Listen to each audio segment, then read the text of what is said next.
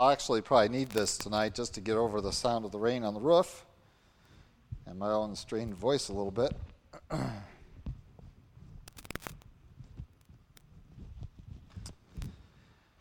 Well, we come to probably, if not the most, certainly the second most well-known judge in Israel, and that is Gideon. And certainly we have the most information about Gideon. His is the largest representation in the book of Judges. Next, and then of course second to him would be Samson, and then the one we just covered with Barak and Deborah. And so we come to him, and I'm really tempted to take 2 weeks, but I've decided to smash it all into tonight. And so we had a little bit abbreviated song service for that reason. And I want to try to tackle him entirely. If I could do Joshua in 2 weeks, I could certainly get Gideon done in one.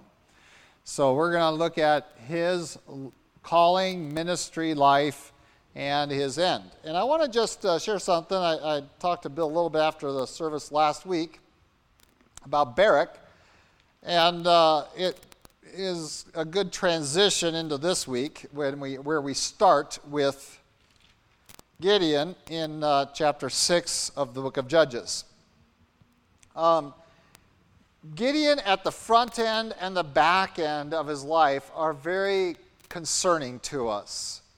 Both how he begins, and again, what do we see? We see really a hesitation, a lack of faith, where he's always asking God, show me a sign, show me a sign, show me a sign. It's not enough that you appear to me face to face. That's not enough. He's got to see a sign. He wants to know this and this. And so we struggle with where are these great men of faith? Well, much like Barak, who is represented to us as a man of faith in Hebrews 11, faith is not something you are born with, not great faith. I mean, all men have faith, but the idea that these guys were men of faith from the moment they came out of the womb to the last breath they took is not really the biblical representation of what it means to become a person of faith.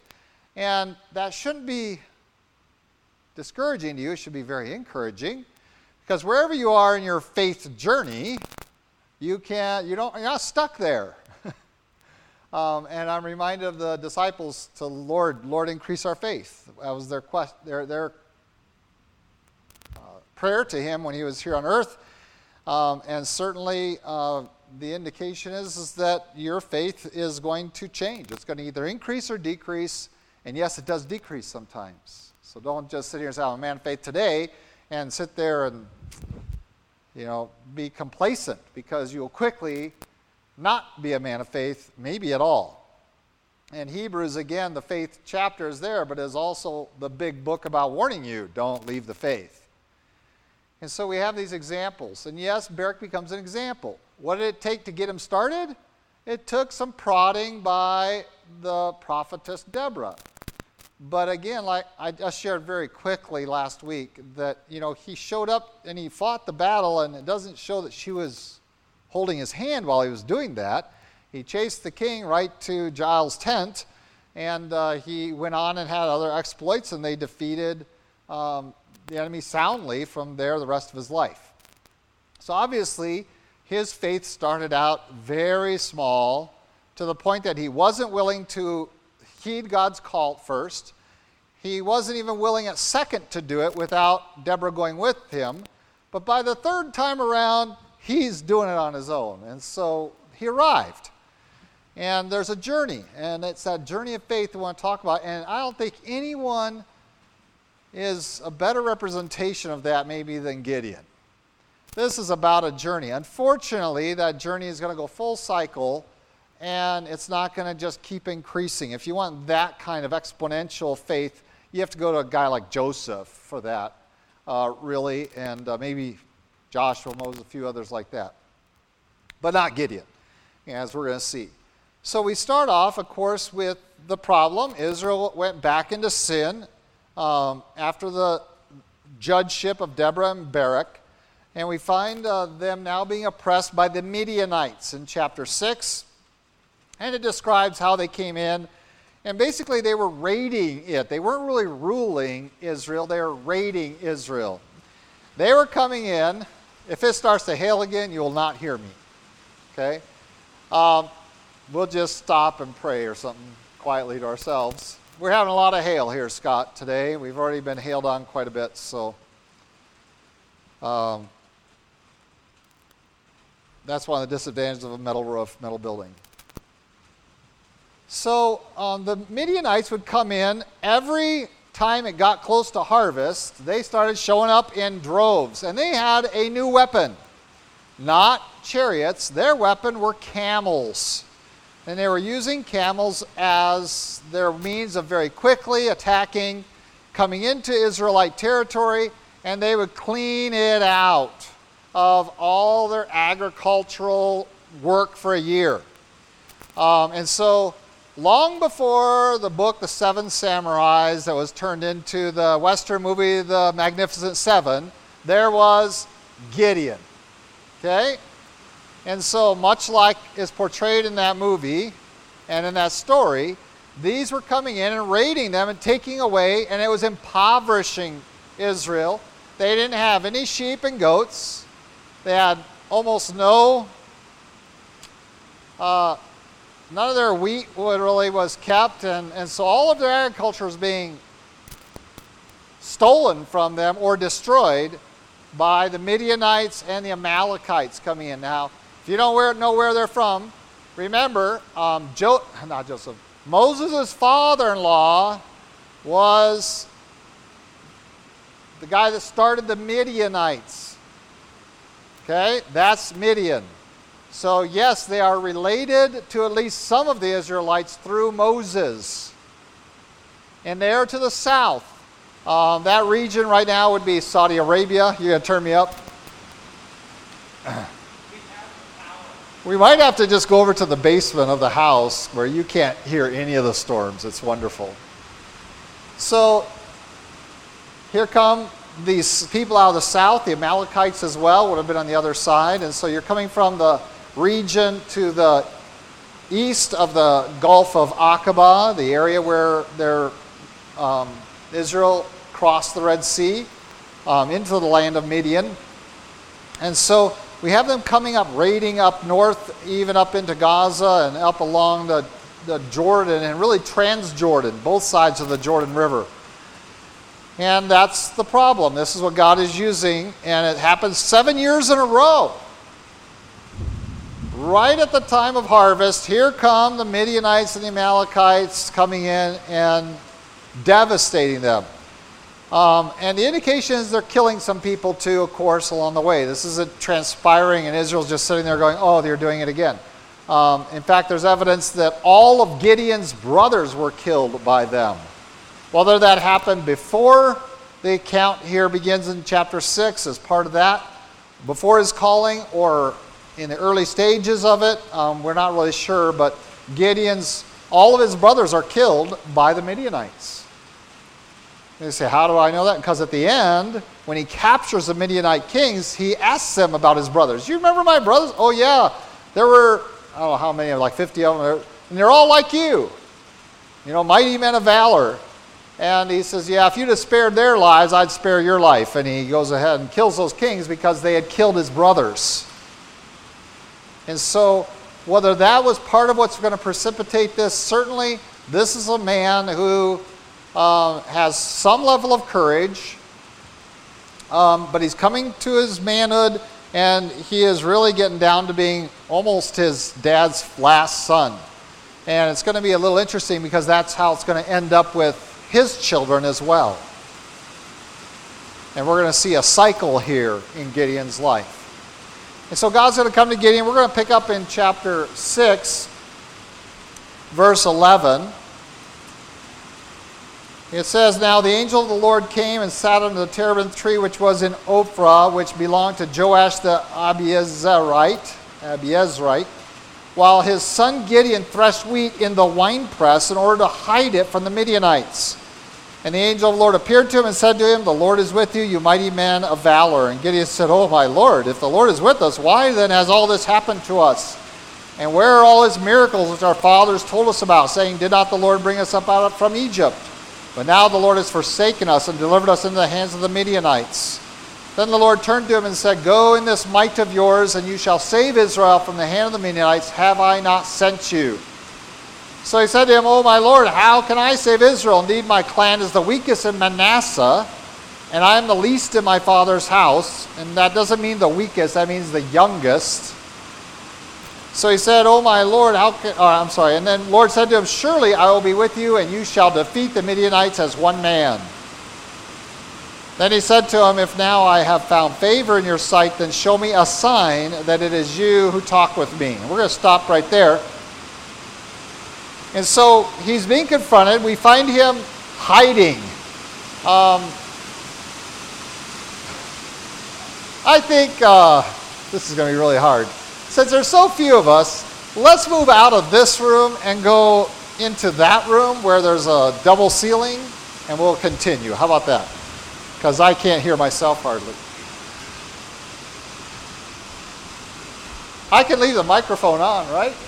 It'll keep recording.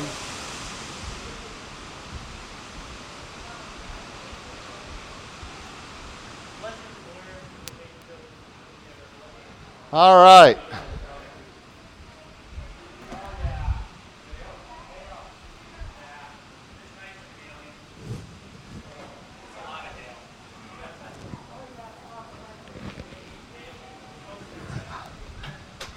All right, please grab a seat. Good, you brought one with you. Just sit over there. I'm going to stand at this end if you guys want to sit at that end. Where are you going to be, Pastor? I'll be up in this end. He's going to be up here. The young ones can grab these red chairs even, these little red ones in here. Up there. All right. Wow, that's something else. I didn't do anything. It was all you and him. What are you doing? Moving this so we can get the chairs out. Okay.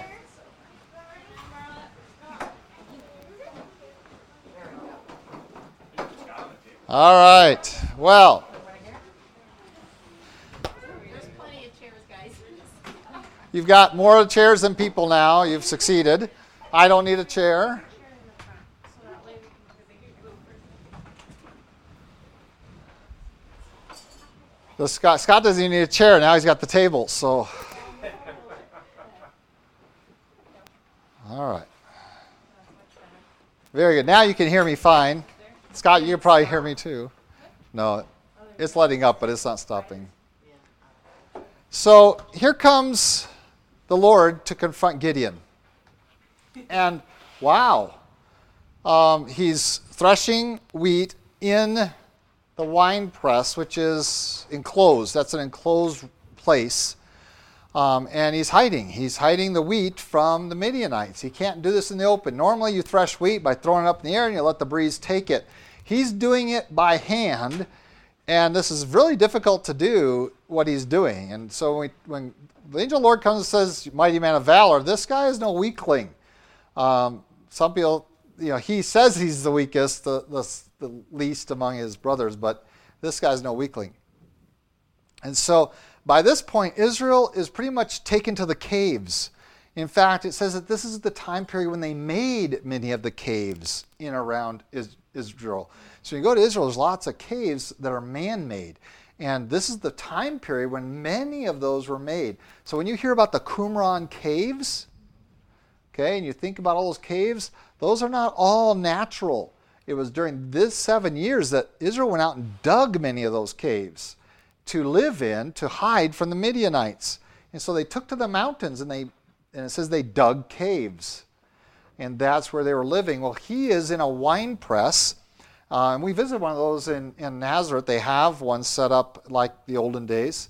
Kind of a little Nazareth, they call it, I think. And you can go visit, and they have it set up like it would be a little village. And one of the things they had was a wine press that's functional. And so certainly he's not using the wine press, but he's in the room. And he's doing all this. The angel of the Lord appears to him. And so he has a complaint. He says, well, where is God? He's like, well, I'm standing right here. Well, prove it to me. So he's going to go make a meal, and this is not going to be like an hour, okay? He doesn't have a microwave. He says, well, you stay right here, and I'll go prepare something. And we'll see if you're the Lord's representative or the Lord himself. We're going to find out. And so he goes and he prepares a goat, and he prepares some bread out of the meal that he's got the wheat, so now he's going to grind it.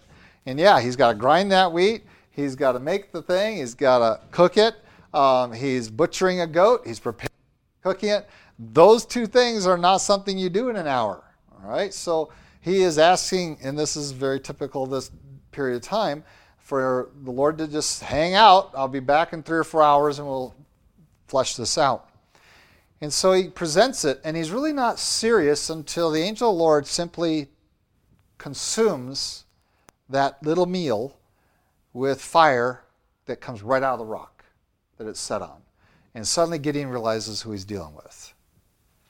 And he's dealing with the Lord, with God himself.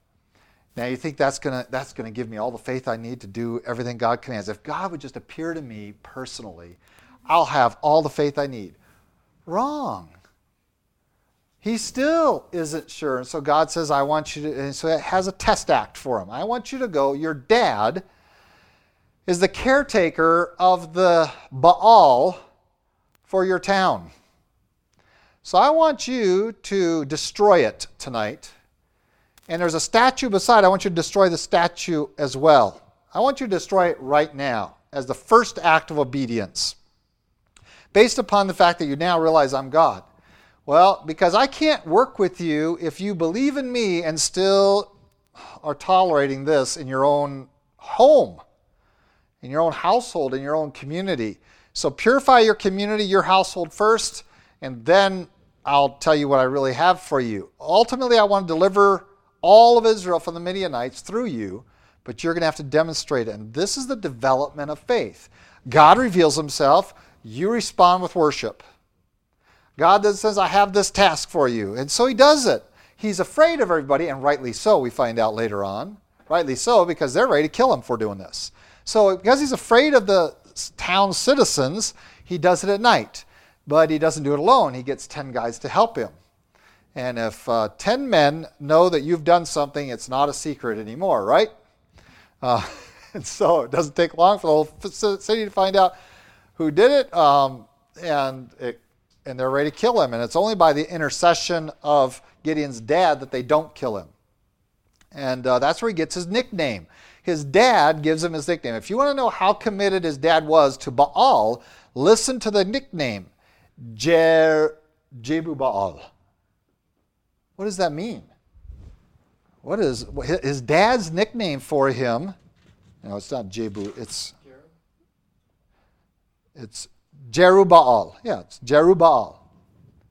That's his nickname, which means Baal will plead. In other words, if Baal wants my son dead, let Baal kill him, was the conversation he had with everybody. But he nicknames his son Jerubbaal. And so here's a guy that destroys a Baal, but his father is so committed to it that he nicknames his son Jerubbaal, and that sticks with Gideon. He is known more by that nickname from now on than he is by the name Gideon. Jerubbaal. Baal pleads, or and other people have other ideas of what it means. But so we have the this nickname that's going to follow him. That's how committed his community was to the Baal. And probably an Ashtoreth was what the statue was. We're not really told that. And so we find now we've got to deal with this. He's wasn't sure this was God and still had his complaint. Prepares this meal. God shows his power. Says, okay, I want you to obey me in this act. He does it in secret. That's not very much faith involved there, right? There's more fear than faith, but he does obey, but he does it in secret. And so when I see Christians trying to obey the Lord, but they're kind of sketchy when they're in public and they're kind of mousy about their faith, about who they're following and obeying, I don't condemn them. I just say, well, you're starting. You're on the road somewhere. We can build on that eventually. Hopefully you'll trust the Lord enough to obey him openly. But if you're obeying him secretly, then okay. But God tends to bring it out. So God brings it out, and Gideon doesn't have to defend himself. His father does that. And now God is saying, okay, you've purified it. You've been obedient. Now I'm going to tell you the great thing I want you to do. You're going to take out the Midianites. And so blow the trumpet, gather the army. There's no time to delay. Remember, we are already in the harvest. So there isn't 3 months preparation. There's no time to gather and train an army, nothing like that. We are already in the harvest because he was already threshing the wheat. So the Midianites were already on top of them. They were around and about. So Gideon blows the trumpet, and we get 32,000 men come to him. And he's sitting there going, well, I'm not sure we should attack. Maybe I was a little premature blowing that trumpet. And so he comes to the Lord and says, Lord, you sure this is what you want me to do?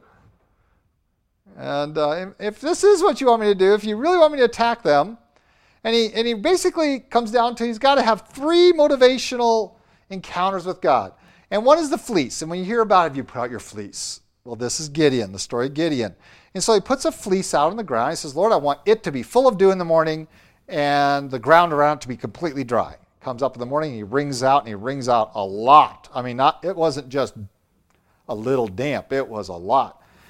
And he says, okay, well, that's pretty good. Are you convinced? No. All right, let's wait another day. How about if tonight you do the reverse and have dew all around and the fleece completely dry? Wakes up in the morning, that's exactly the circumstance.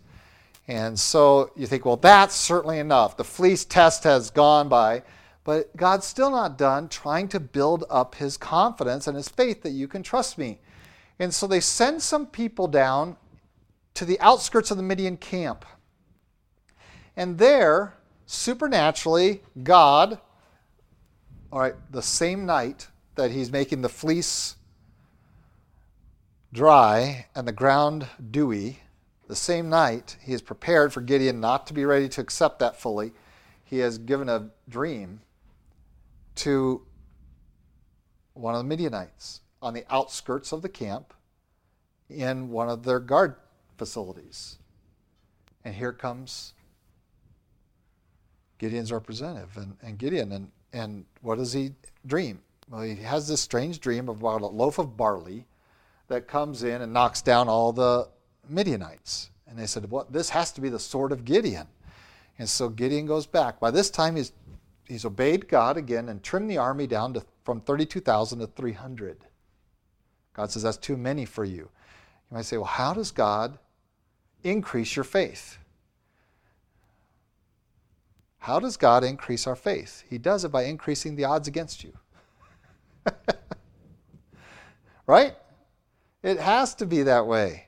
Because if you have anything else you can trust in, you'll trust in that naturally. You'll naturally say, well, we just had superior weaponry, we had superior numbers, we had superior tactics, whatever it is. It's easy to start trusting in that. And God says, the way for me to increase your faith, Gideon, is to increase the odds against you. And then when you have victory, you will know where it came from and you will trust me. And so when you face ridiculous opposition, don't count that as God making your life hard. Just look at that and say, God is helping me to learn to trust him more, to have more faith. Am I going to trust him now? When my group is diminished this much, am I going to trust him when it's down to now 300 against what is consistently in the book of Judges an innumerable number of Midianites and camels? Too many to count. And so he's going to go up with 300, and again they hear this dream and its interpretation. That's what's phenomenal. So you have one Midianite have a dream, and he tells it to his buddy Midianite at the guard tower, and his buddy Midianite, this is the sword of the Lord, and they're going to defeat us. So you have the dream and the interpretation of the dream among the Midianites, and yes, God does those kinds of weird things. We think that God can only do things with Christians, but he does do things like that to unbelievers. And so, well, we got to do it then. God has prepared everything, and so he does engage some tactics. He gives them all pitchers. He gives them all trumpets. He gives them all candles, lanterns, and they're going to surround the camp in 3 waves. So he's got 3 sides of the camp, giving them one way of escape, which is towards the Jordan River. And so he lines them up. I want you to notice, this is what he does. Here's what's in their hand. No swords, no spears, no slings. This hand has a pitcher, a clay pot with a candle under it. This hand has a shofar, a horn. And you're going to go to battle with a pitcher and a shofar, a clay pot and a horn. This is his tactic. Now, is there probably a weapon on their belt? Yes. Probably they're all carrying a sword because of what's going to happen afterwards. They're all armed, but in their hand, at the engagement with the Midianites, they are not armed like we would think of them armed. So he says, as soon as you just follow my direction. And so they're going to break the clay pot to expose the light. They're going to blow the horn, or is it the other way around? Blow the horn and break the clay pot? I think that's the direct. All right, they blew the trumpet, broke the pitcher. That's what I was thinking, that they sounded it, and then they all broke the pitchers, and then the sword of the Lord and Gideon. And that just freaks out the Midianites. They're already on their toes because, why? They've had the dream and its interpretation. If you think that was just between 2 guys, it just went like wildfire through the camp. And as soon as they see that, what are they thinking? They're thinking that each one of those horns and each one of those pitchers represents an entire division of an army.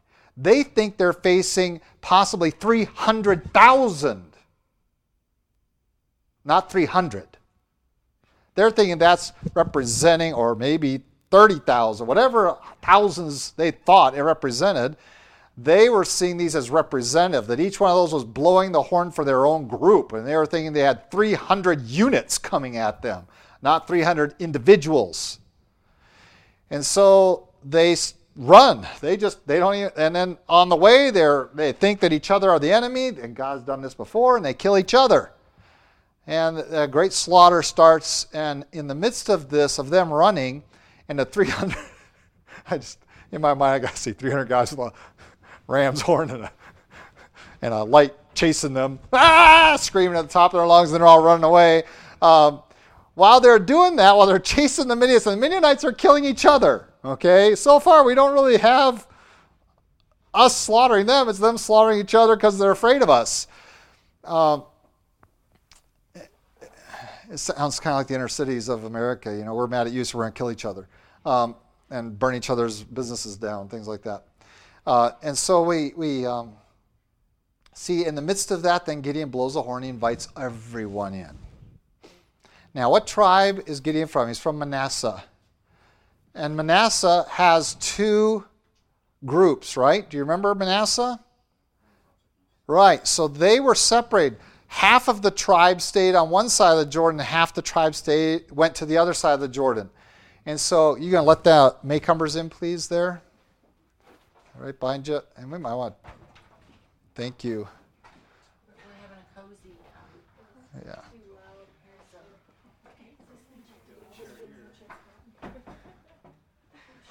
Oh, they're young.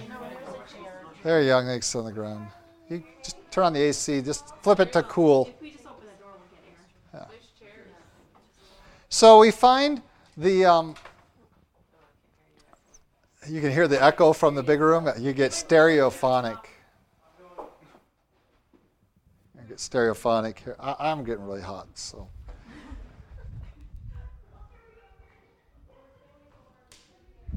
Let's go out on the porch. I turned up the mic really loud, Julie, and it's still, then the thunder rolls. Yeah, we can't hear.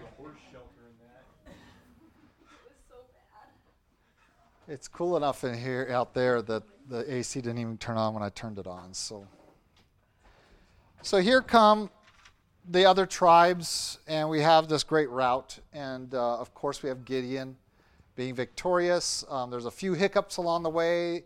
they're going to chase the Midianites for over 50 miles. So I want you to start thinking. Just sit down, please. They're comfortable. They're relaxed. They're settled. So for 50 miles, they're going to chase these. And this isn't just a 50-mile foot race. They are engaging in battle. They're slaughtering the Midianites. They're chasing them over the Jordan. And so they are exhausted, and they ask for help from 2 cities along the way. Both cities say, you haven't captured the kings yet. We're not helping you. And so Gideon says, I'm going to come back to you later. I'm not going to deal with you now. We've got our work at hand. We're going to deal with you later. And he keeps chasing them until they capture both of the kings of the Midianites. And he brings them back. And of course, he deals with both of those cities, kills all the men in one of them. And the other one, he finds out who all the elders were that refused him aid. And he gives their names to the population of the town and says, either you do what I said or we're going to kill you all. And so they gather the elders, and they literally, it says, tore their flesh with briars. And so that whole idea is they took them, strip them off down, and just start going after them with thorny plants. And and it's really just the leadership that denied them aid. And so we find that punishment on those that didn't aid Gideon. So Gideon goes from a man who's like, I don't know, Lord. First of all, I don't know if you are the Lord. I still have a complaint on how you treat him. Where are the miracles? And that question he asked at the beginning, where are the miracles, demonstrates where his faith was at. If you were really God, where are the miracles? Well, then they start coming in. And he responds with obedience, breaks down the altar of Baal, check it out again, let's make sure, and God gives him some affirmation, and then he just goes full bore. And we find him giving a great victory. Now, the results of that victory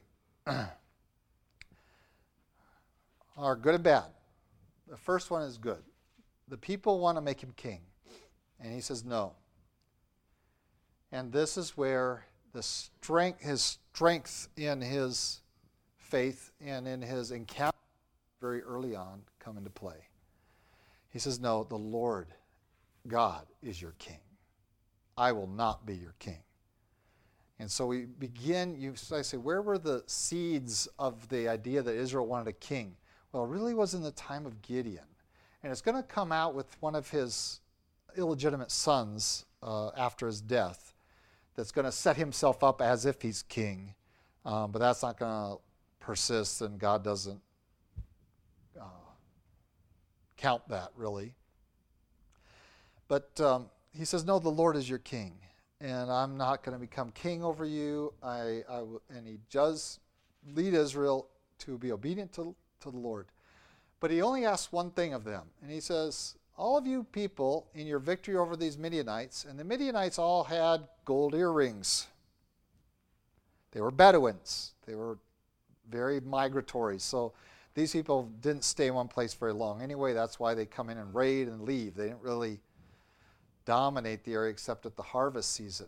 He says, all I'm asking for you for is the gold earrings. I don't need anything else from you. I'm not exacting any taxes, but as a memorial and as a way of honoring Gideon for his role leading them, they pile up and they all bring out the gold earring. And there's a mess of them. And he melts them down and makes himself an ephod, a little idol. And this is where even faith that has grown to Gideon's level of doing great exploits for God can be quickly endangered. What was wrong at home growing up? God wasn't the God of his home growing up. Baal was. And his nickname from his dad, Jerub-Baal. That's what they known him as, what Israel knew him as, Jerub-Baal. This ephod, it says, became a snare to Gideon. At first it had just a memorial idea. This is just something to remind me of the great victory that God gave us. And we can all set those things up and says, well, this picture or this We all have those things around the house that remind us of something, some event, some happy thing that happened in our life. If you go through my house, you will find stuff from different trips that we've taken, or that some of you have taken and brought us. You'll find pictures from my wedding and things like that. And there are just things to help us remember that. Well, that's what it started out as, but it says it became a snare to Gideon. And it became more and more and more important in his sight. And this, I believe, is one of the reasons the circumstance of his children is not unexpected. Is because what kind of home did they grow up in? They grew up in a home where the ephod was almost as important as God, and maybe late in his life became more important than God. This hunk of gold taken from all the dead Midianites' ears, melted down and then used. And so we get to chapter 8.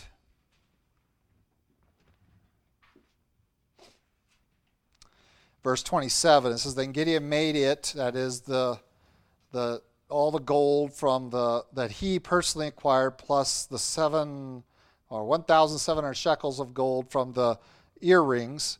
He makes this ephod, and he made it into an ephod and set it up in his city, Ophrah. What was his first job to do? Destroy that in the center of town, that Baal, and the statue beside it.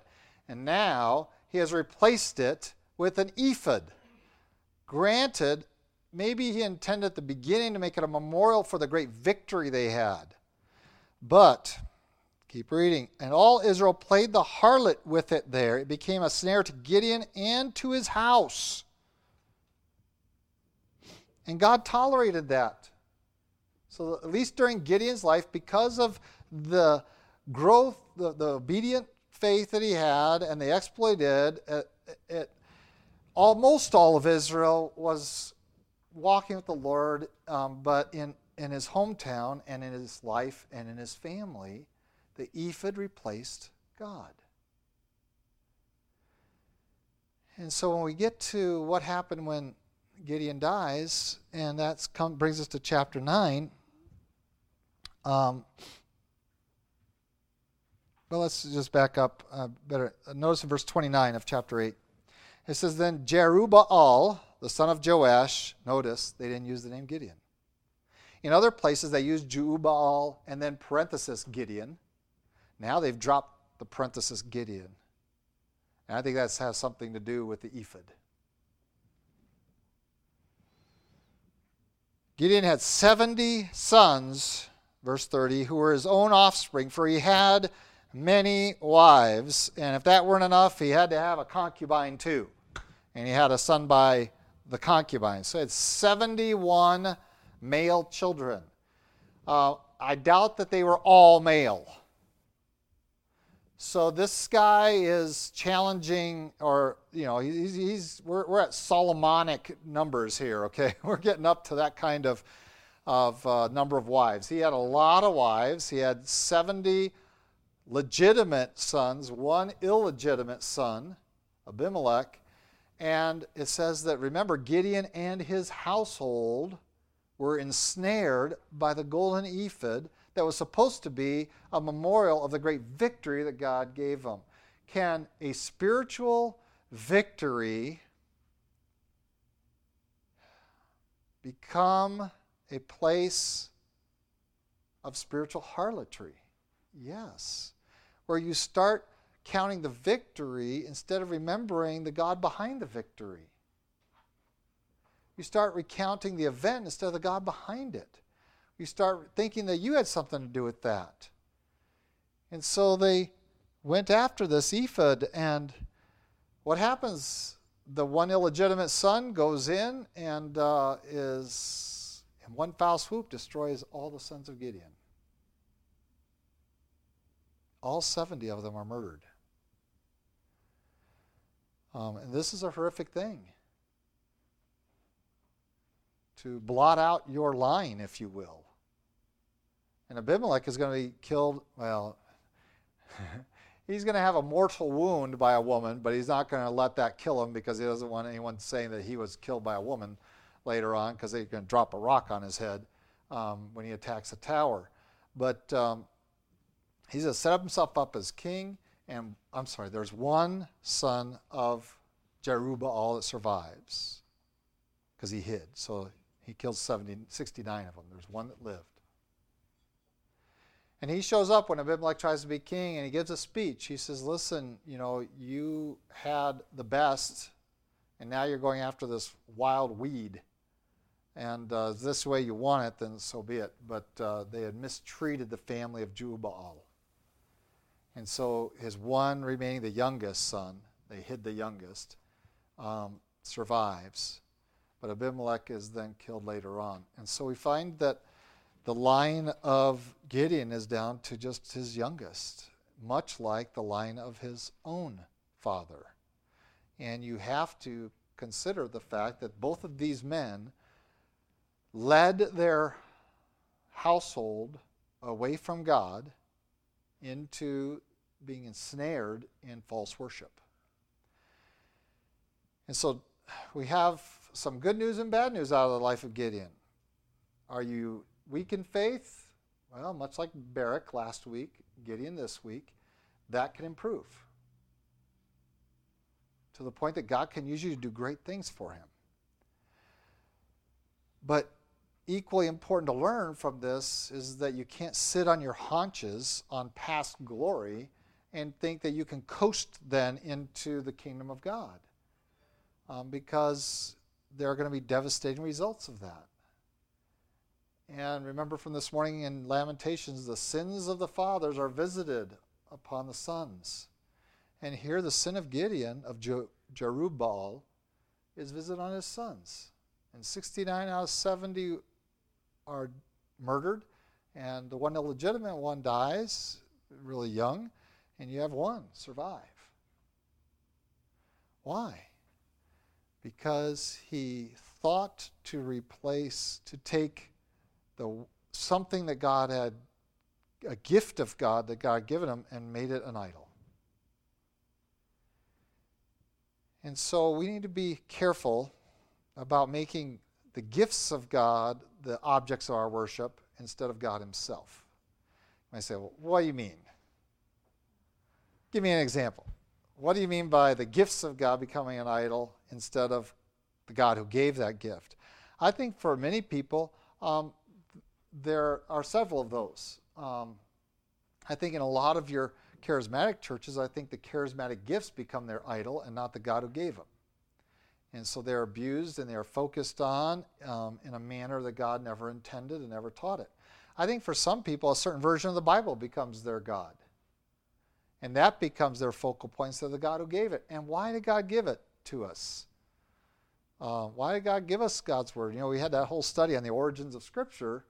Why did he do that? Why did he give it to us? And once we understand its purpose and the giver of it, the object of our worship is God, not the Bible. We do not worship this book. We worship the God of this book. And it's very easiest for us to take something that God has done in our life, some gift of God, and worship it instead of God who gave it. And so we have both lessons from Gideon. We have at the bookends of his life, and we see this cycle, and we're like back down, and we're like, oh, how could he have done that? Easily. The fact is, we all have a propensity to do that. We all have a tendency to worship the work of God instead of worshiping God himself. Worship the gift of God instead of worshiping God himself. Of worshiping a victory that God has given us instead of God himself. And I've encountered some people that have all of their faith in a person, whether it be their pastor, and they'll talk about, this Well, you cannot supplant God in that place. And they'll follow that person to the end of the earth, whether they become heretical or not. Doesn't matter. They're committed to them. Well, that's what Gideon's sons were. And where did it get them? Into trouble. That was the city, his hometown. What happened? They all became ensnared by the ephod. And there is a tabernacle in Israel. If you really want to set up a memorial, collect the gold and send it to the tabernacle. They'll find a use for it. It could have been added to the storehouse that was built up in the time of David for the building of the temple. But he didn't.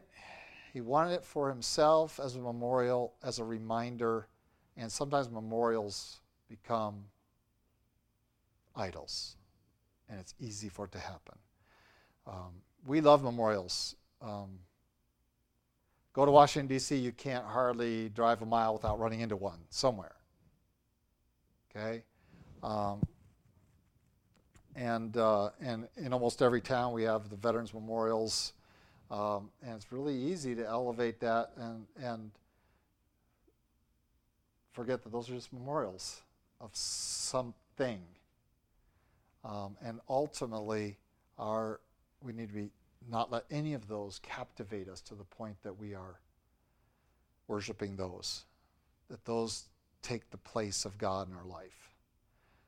Yes, you can have great regard for your parentage, for your lineage, for so-and-so's sacrifice, but it cannot drive your life. God is the only one that has that right to direct your life. And so if I'm on my deathbed and tell my kids something, and that becomes more important to them than what God said in his word, then they have become ensnared. They have made that their God, and it's harlotry. That's what the word is used there. You're committing spiritual harlotry. And so you can't let anything, even good things historically or presently in your life, supplant God. And yes, even great people of faith can allow that to happen. And will God wink at that a little bit? Yeah, but there will ultimately be some penalty down the road. And once Gideon is gone, that penalty is severe, and it is borne by his sons.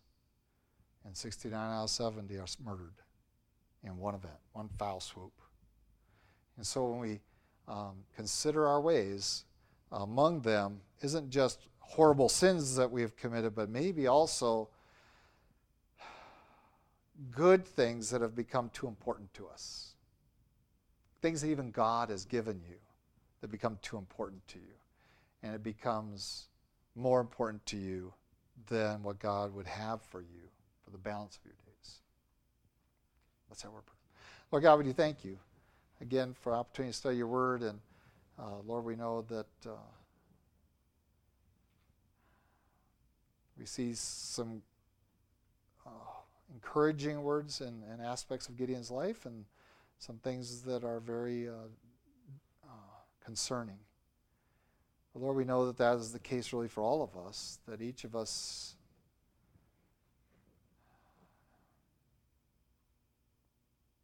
must examine our walk, must examine our motives, must examine ourselves on a daily basis to make sure that there is nothing that supplants you in our life, that we were willing to, as we sang this morning, to surrender all, to give it all up if you demand it of us, and that there be no golden ephods in our life. Lord, guard our hearts from setting up any person, any event, anything of this world, even though given by your hand to us, in place of you. And keep us true. And where we fail, that you might remind us of it and call us on it, and that we might respond by returning to the biblical faith that you seek to establish in all who are your own. I pray this in Christ Jesus' name. Amen. Well, thank you for your flexibility and understanding.